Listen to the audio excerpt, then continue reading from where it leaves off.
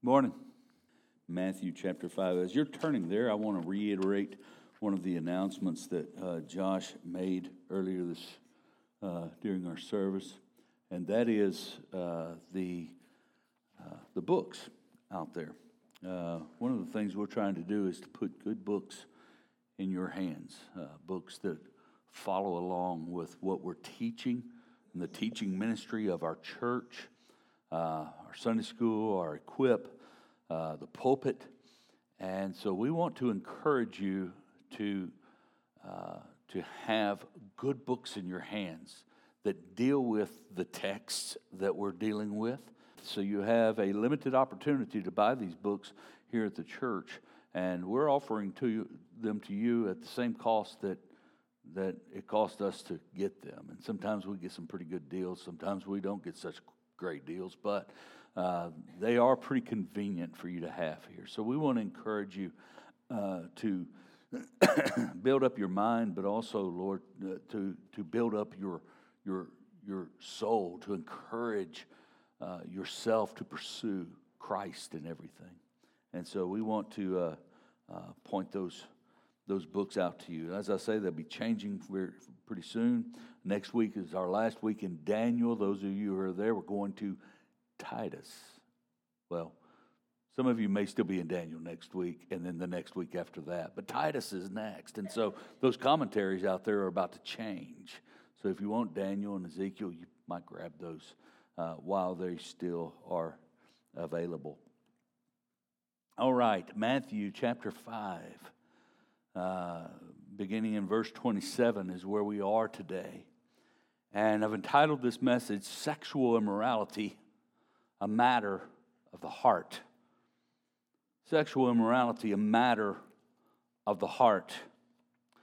Now, one of the aims that I have for this sermon, I tell you, you write and you write and you write and you write, and you have all this information that you're reading and you're bringing it all together, and then when you finish, thinking and writing and everything, you realize you have like a 4-hour sermon notes for that. And then you realize your audience, okay? You realize a commitment that we have made as a church and as leaders, shepherds of a church, and that is that our children worship with us. We intentionally do not have children's church. That is with intent, because we want our children to grow up knowing how to worship. Not in a different way as their parents, but in the same way as their parents. Okay? With that in mind, as a pastor, as one who takes responsibility at the pulpit, what you have to do is you have to make sure of the rating of your sermon when you're dealing with sexual immorality.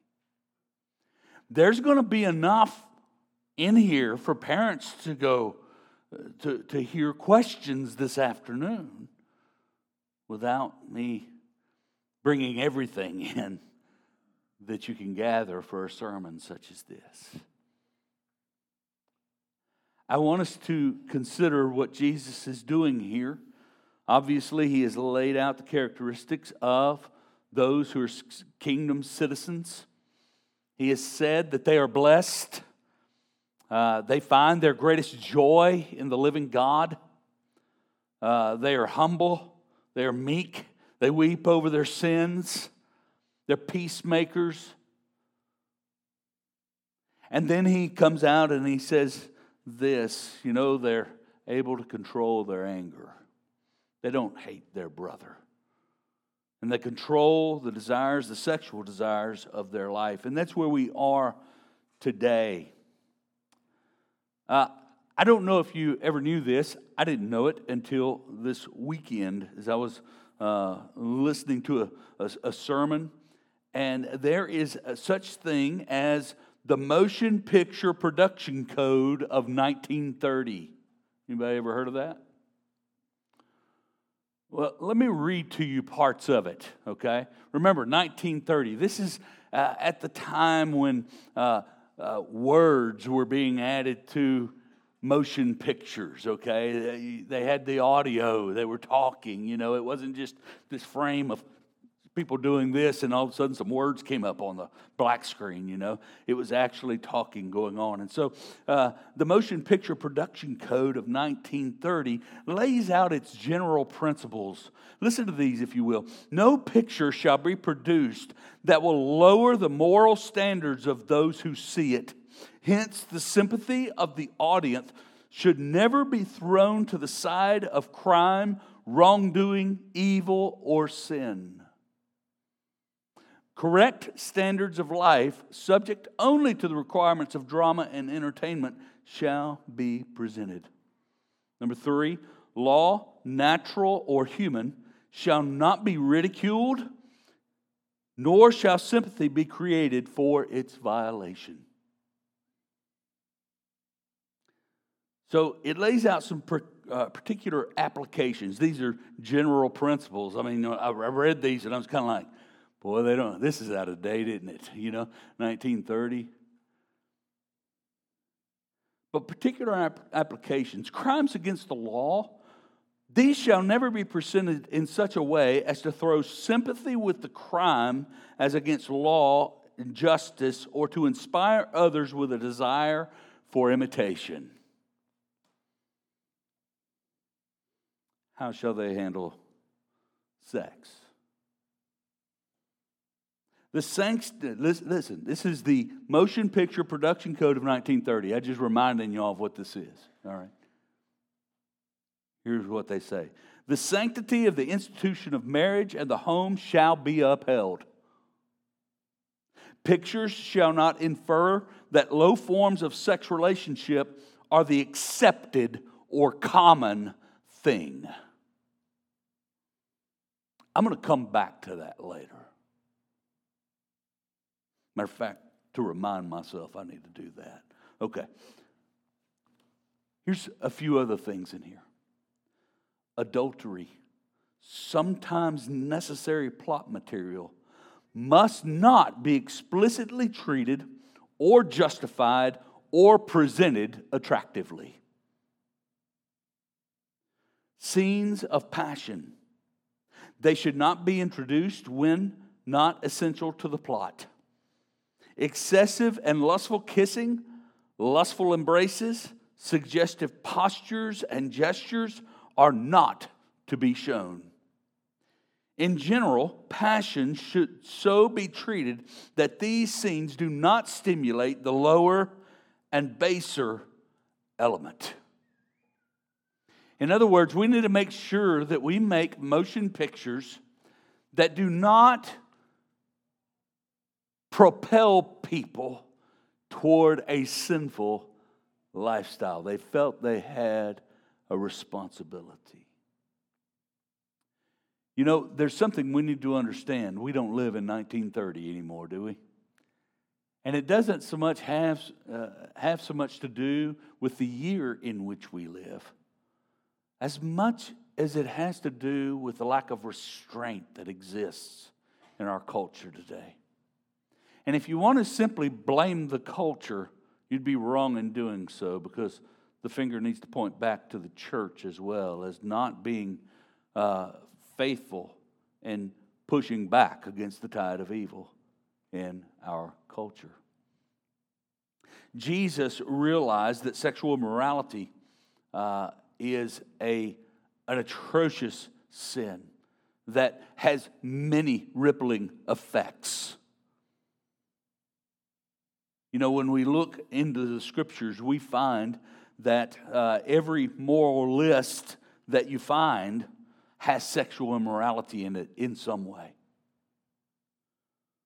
One of the texts that was read earlier in the service, Colossians chapter 3:5, says, "Put to death, therefore, what is earthly in you, sexual immorality, impurity, passion, evil desire, and covetousness, which is idolatry."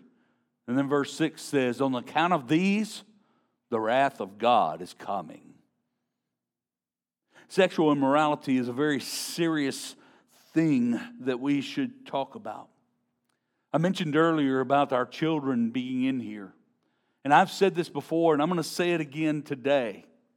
if you do not talk to your children about the morals and standards by which they should live their life, if you don't communicate to them the things that are right and the things that are wrong, if you don't communicate to them a vision and a worldview that lines up with the Word of God, I want you to know there's a whole world of people that will be glad to cast before them a vision that goes against the Word of God.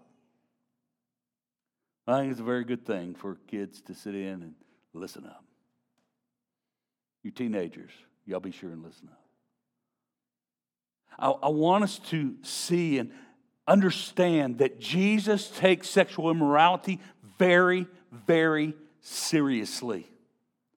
I want us to think in these ways today. First of all, I want us to understand that sexual immorality is a matter of the heart. This is what Jesus is driving toward. Secondly, I want us to see that sexual immorality demands intense warfare.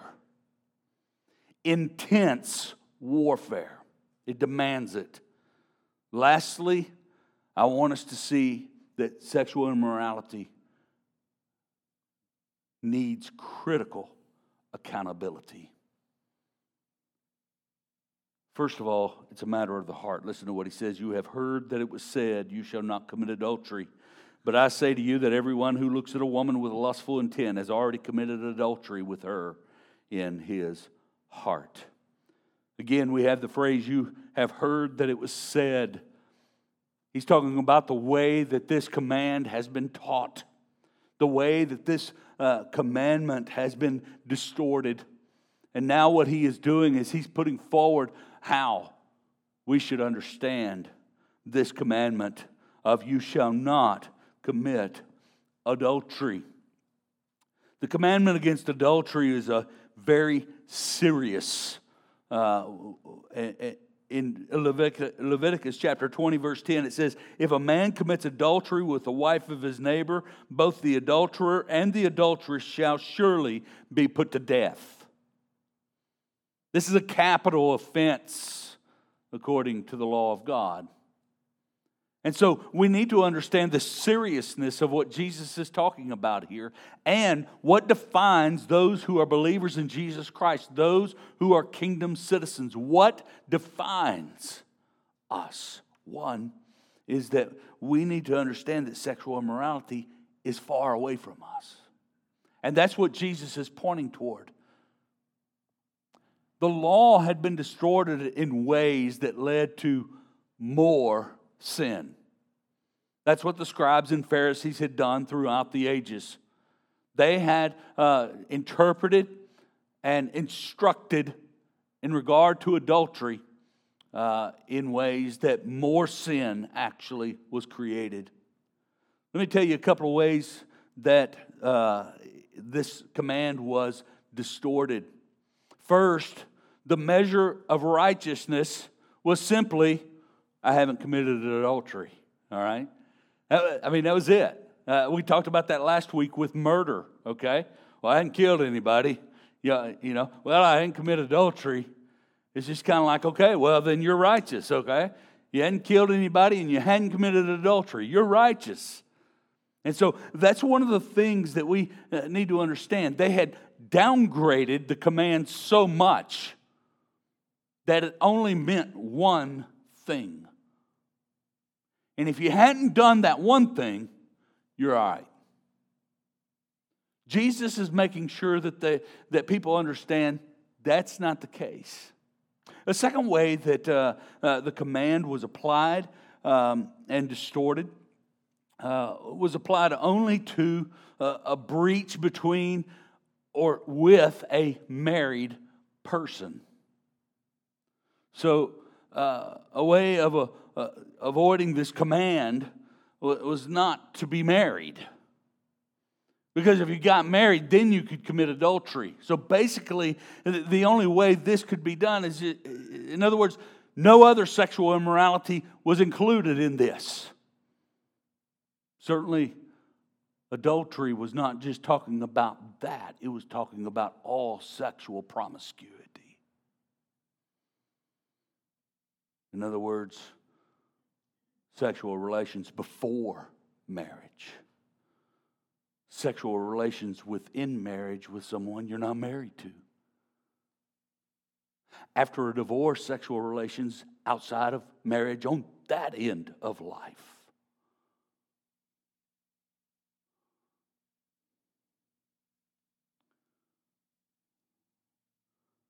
Third, it was distorted as being used as a means of escaping a charge of adultery. The way of doing that was divorce. In other words, some of the ways that that the law taught concerning divorce is, if you cool toward your wife, okay, if your heart no longer burns for her, you can divorce her. And if you divorce her, you can't commit adultery, and you can marry another.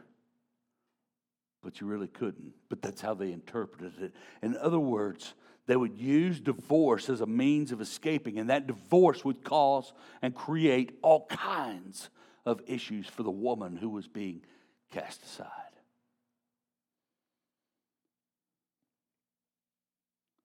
So Jesus is pointing to the distortions that were made concerning the commandment of adultery. And he eliminates the ability to distort the law by pointing out that adultery occurs in the heart. Adultery occurs within.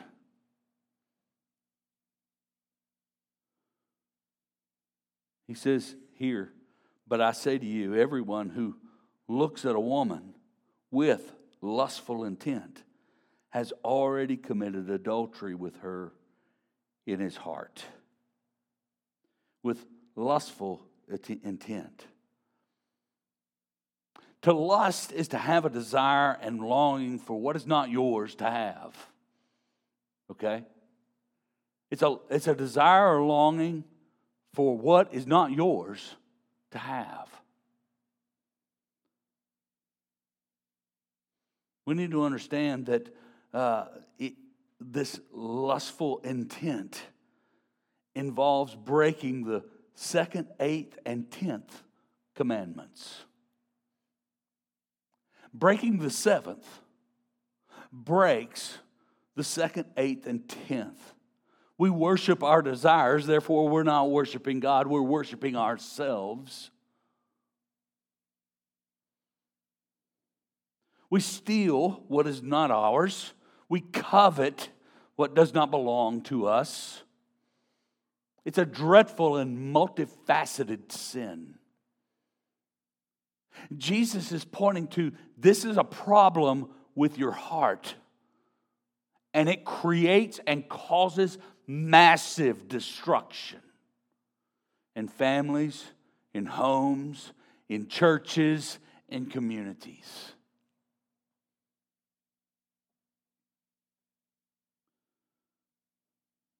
God created marriage for a lifetime. He created it between a man and a woman. Go ahead and get that plug in there. You have to say that nowadays. He created marriage for the purpose. Let me give you a couple. First of all, not good for the man to be alone. Ain't it the truth? Ain't it the truth? That's the first thing we need to understand. God said it's not good for the man to be alone. He's right. Of course he's right. He's God. You wives know it ain't good for us to be alone.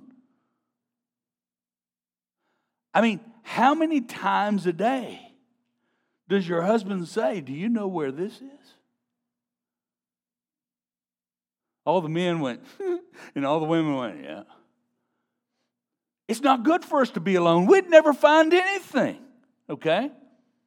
But it goes beyond that. Understand that the primary reason that God brought marriage together was our desperate need for companionship.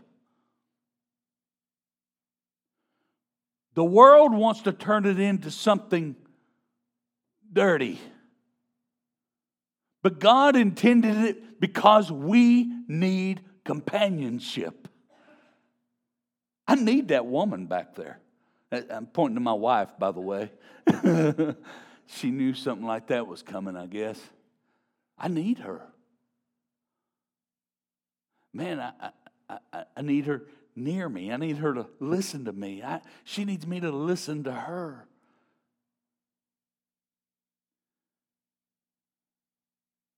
Back when we had COVID, boy, we needed each other more than anything, you know.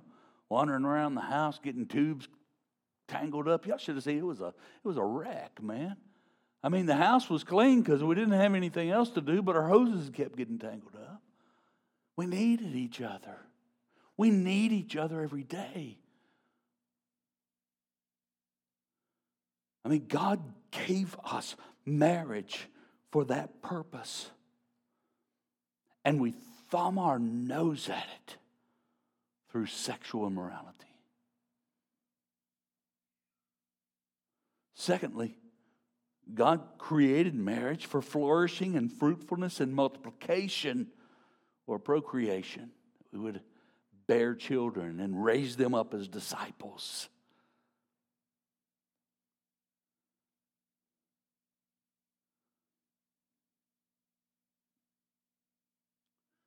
Sexual immorality breaches the boundaries of marriage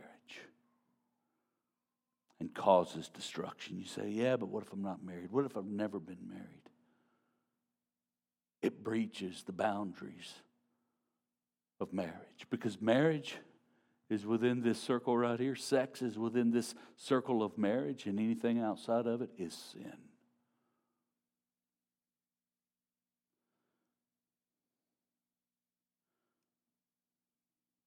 Jesus is certainly pointing to something when he says, I say to you that everyone who looks at a woman with lustful intent has already committed adultery with her in his heart.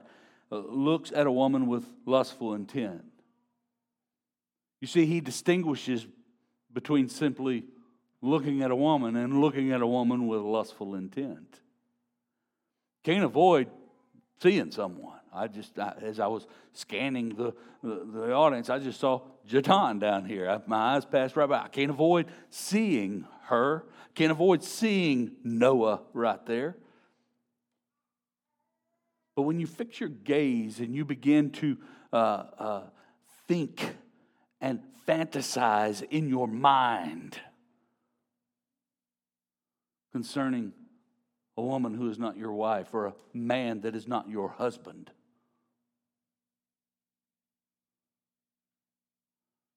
I want you to know you have moved beyond temptation into fulfilling desire. And it's only happening in your mind and in your heart.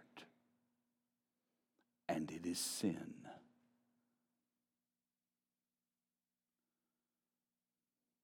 We can't avoid being tempted. All right? Let's just go ahead and put that out there. I mean, unless you climb a mountain and you stay up there, and even then, you know, you can't avoid temptation. I mean, temptation isn't sin. It says of Jesus, he was tempted in every way, yet without sin.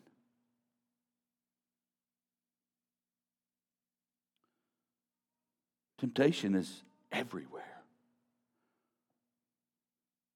That wrong desire is where sin occurs. In James chapter 1,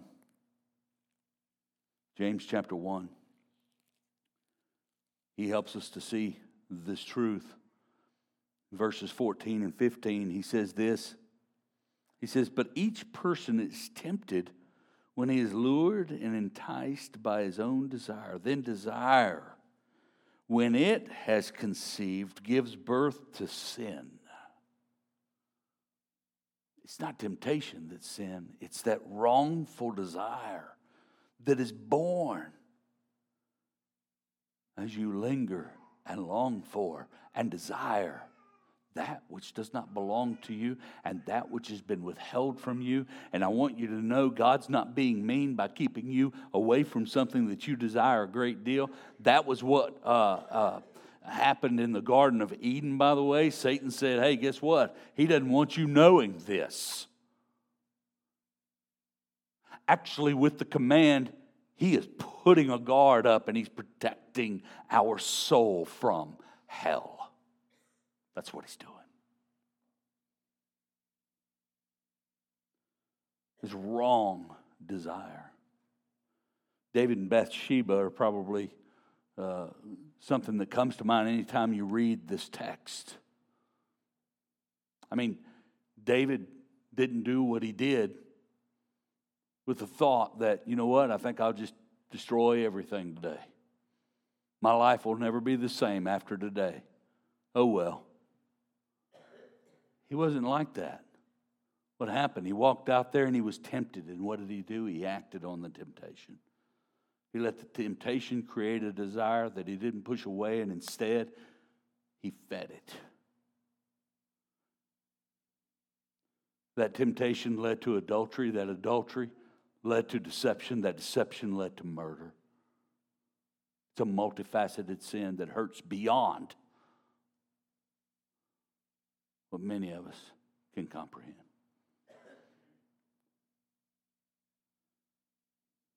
So we see that it's a matter of the heart.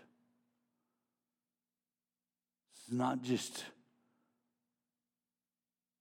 between a marriage.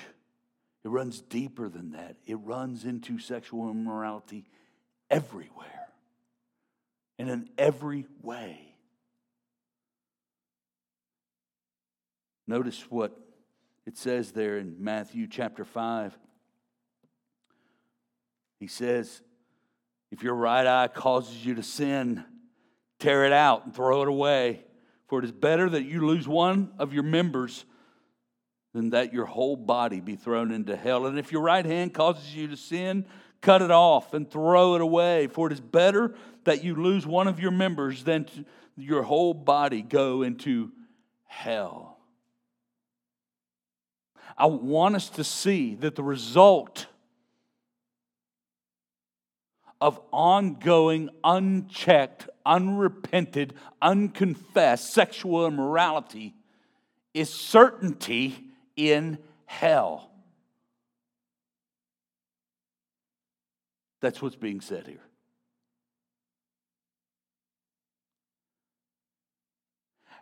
And because the results and the consequences are so huge, Jesus goes to extreme measures to help us see how serious it is. He gives an illustration twice for effect. Understand the illustration, he gives two examples. One, gouge the old eye out. Two, cut the old hand off, all right? These are extreme examples, but he wants us to get the point, so he gives it to us twice. And what he's pointing to is what really causes your sin. What really is at the depth, at the very center of why you desire as you desire.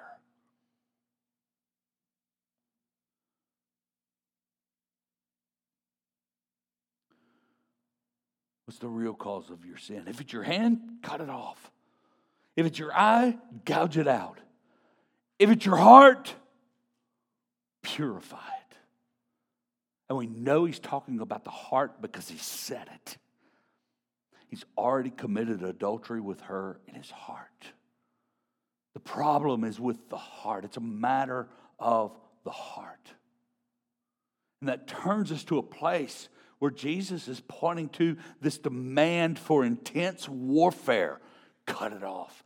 Gouge it out. Purify it.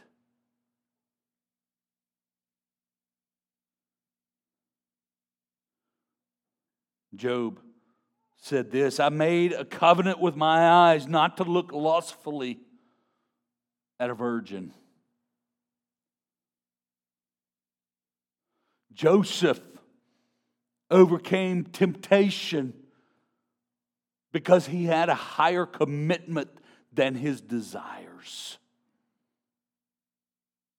In Genesis 39, y'all may recall how Joseph had been placed over Potiphar's house.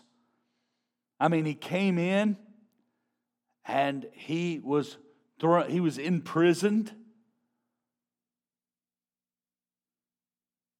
by Potiphar. I mean, ultimately, he became second in command of Egypt. But here's this guy, sold to Potiphar.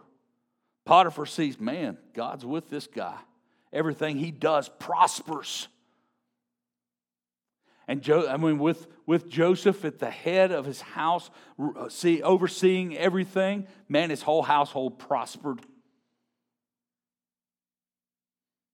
And then Potiphar's wife came on to him.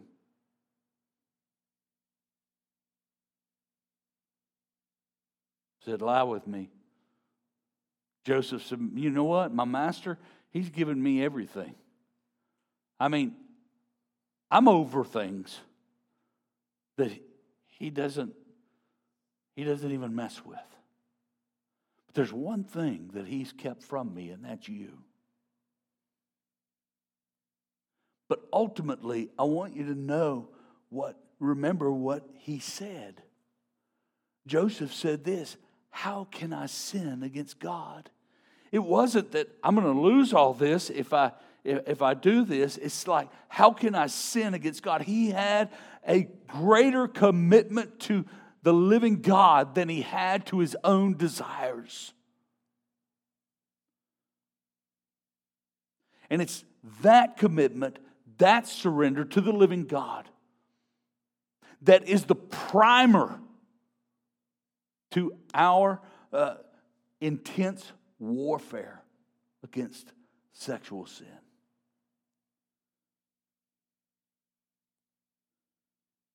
You know, as we look back and think about how sexual sin is everywhere. You go back to this motion picture production code of 1930s. It says, pictures shall not infer that low forms of sex relationship are the accepted or common thing. Sexual immorality has been going on since the beginning of time. But today it's been normalized. The things we see, the things we hear, it's been normalized, and that's what they want. Normalization. That we as Christians, that the world around us would see all these things as normal. It's just the way it is. Well, we live in 2022. It's a liberated time.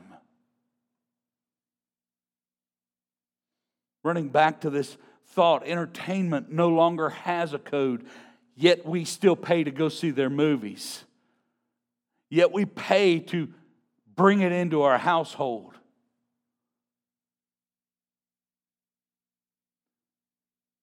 Couldn't imagine going to a park and seeing the things that we see on the movie screen. But we'll go sit in a theater or in our own living room. And just have to kind of pass over it. You know, I'm not going to watch that, or I'm going to skip through that, or whatever. It's still there. And you still know it's there.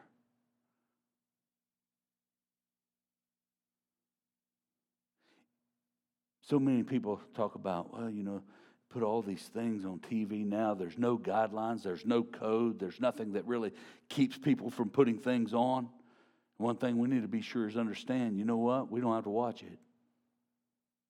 We don't have to look at it. We don't have to click on it. We don't have to do any of that stuff. We think because it's available, somehow it's okay. No, it's not. It is naive to think that the secular, God-hating, sex-driven, violence-promoting, money-loving entertainment industry will take any responsibility to guard your heart from lust. They're not going to do it. You've got to develop the defenses against sexual immorality and temptation.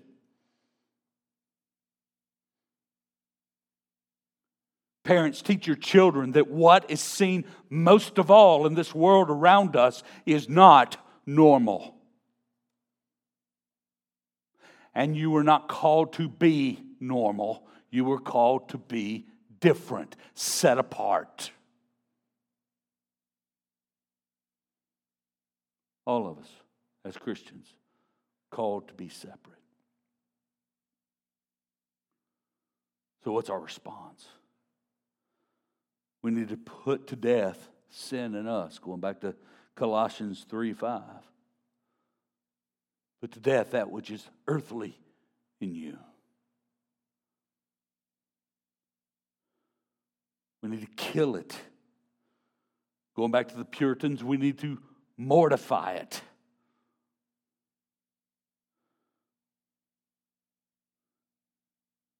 Along with the illustrations and the instruction from Jesus, if your right hand causes you to sin, tear it out and throw it away.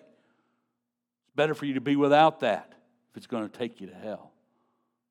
Do y'all know what our response to that normally is? Can I do this instead? Hey, Lord, how about I go to church every Sunday? Or I read my Bible more? Or I pray more? How about if I do that instead of gouging out my eye? How about I do that instead of cutting off my hand? No, this is non-negotiable, is what Jesus is saying. This sin needs to be put to death. It needs to be killed.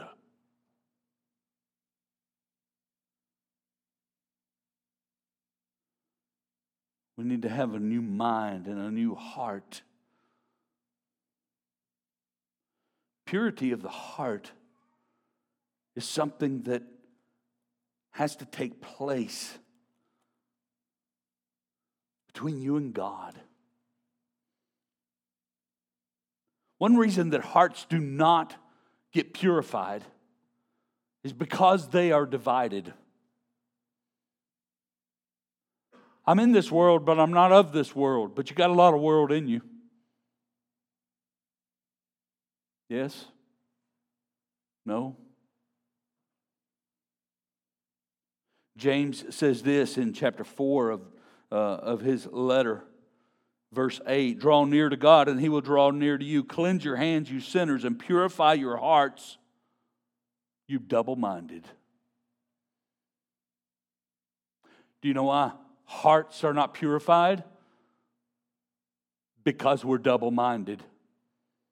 Because we think in such ways that, well, I can watch this and not do it.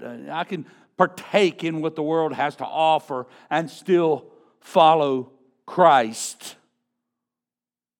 No, you can't. Because you'll do one or the other, but you won't do both. You'll be enticed by the things of this world to where you will not follow Christ. And that's where Jesus is driving at. If your heart is full of darkness, you will not follow Christ. Single-mindedness. Those who are impure in heart are not single-mindedly thinking. You know, Jesus is actually going to deal with this in the next chapter a little bit. If you look at chapter 6, verse 19, he says, do not lay up for yourselves treasures on earth where moth and rust destroy and where thieves break in and steal, but lay up for yourselves treasures in heaven where neither moth nor rust destroys and where thieves do not break in and steal. For where your treasure is, there your heart is also. It doesn't stop there, by the way. The eye is the lamp of the body. So, if your eye is healthy, your whole body will be full of light. But if your eye is bad, your whole body will be full of darkness. If then the light in you is darkness, how great is the darkness? He's still not done, because now he wants to make the point. No one can serve two masters. For either he will hate the one and love the other, or he will be devoted to the one and despise the other. You cannot serve God and money. You say, well, that's talking about money. No, it's talking about where your mind is. Lay up treasures in heaven. Yeah, but can I lay up some treasures on earth?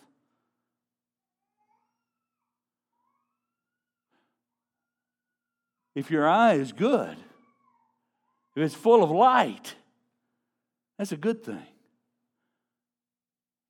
You can't have an eye full of light and an eye full of darkness. Do you know what's being described here? Two eyes pointing in different directions. You ever tried walking like that? I remember getting hit a couple of times playing football, and my old eye would kind of stick in like this, that way.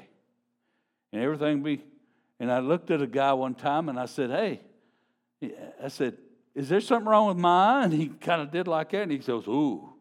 And it was stuck. I mean, it was stuck just like this. And so I was seeing a couple of different things. He said, you need to go get that checked out. So I ran over to the sideline. I said, hey, doc. And we had a team doctor, and he looked at me and goes, oh. He said, take your helmet off. And I did. He said, how's things look? And I said, I see two of everything. And I said, I wasn't sure which one of you to come up to. And he goes, well, here I am, and I saw two thumbs coming at me, you know. And he said, close your eye. And I did. He gave it a little poke, and everything was straight ahead. Single sight. Let me tell you something.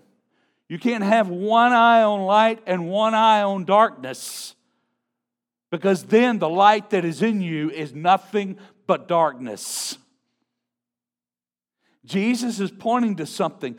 You can't serve your sexual desires that do not align themselves with the Word of God and serve God at the same time. You cannot do it. You can't consistently pursue pornography. You can't consistently pursue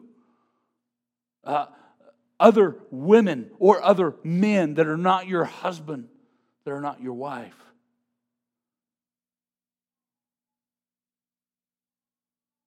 And call yourself a child of God. We have to get these things in check. Let me close. I sent a meme to Gordon and Josh yesterday. Do you know what it means when the preacher is running along and he looks at his watch? Nothing. Absolutely nothing. Last thing. We need critical accountability.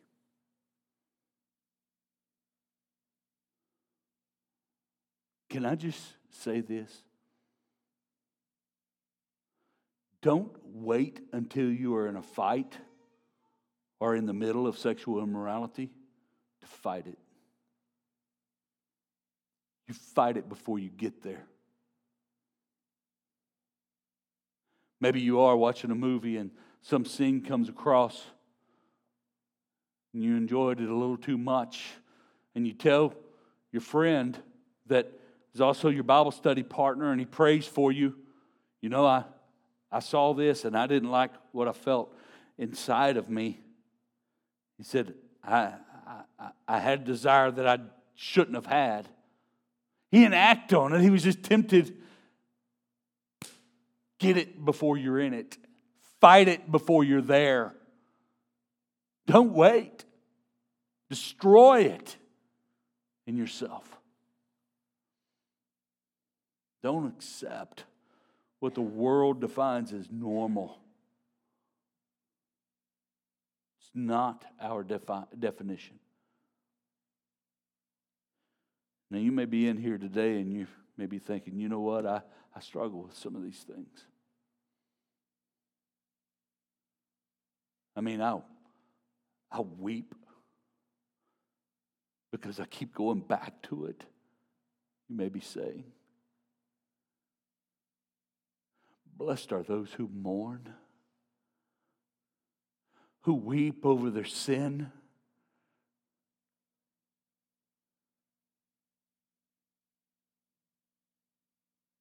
The great problem would be is if you don't struggle with it. If you don't weep over it. If it's become normal to you, then you have a problem. Blessed are those who weep, who war, who fight against the temptation and the desires that are stirred by it. Blessed are those who are poor in spirit and recognize how desperately you need the cross of Christ. Blessed are you. You know, I keep confessing these sins, you may say. And I keep asking God to forgive me, and I keep repenting, and I keep turning. Don't stop. Keep doing that. Keep repenting, keep confessing. And God will give you victory.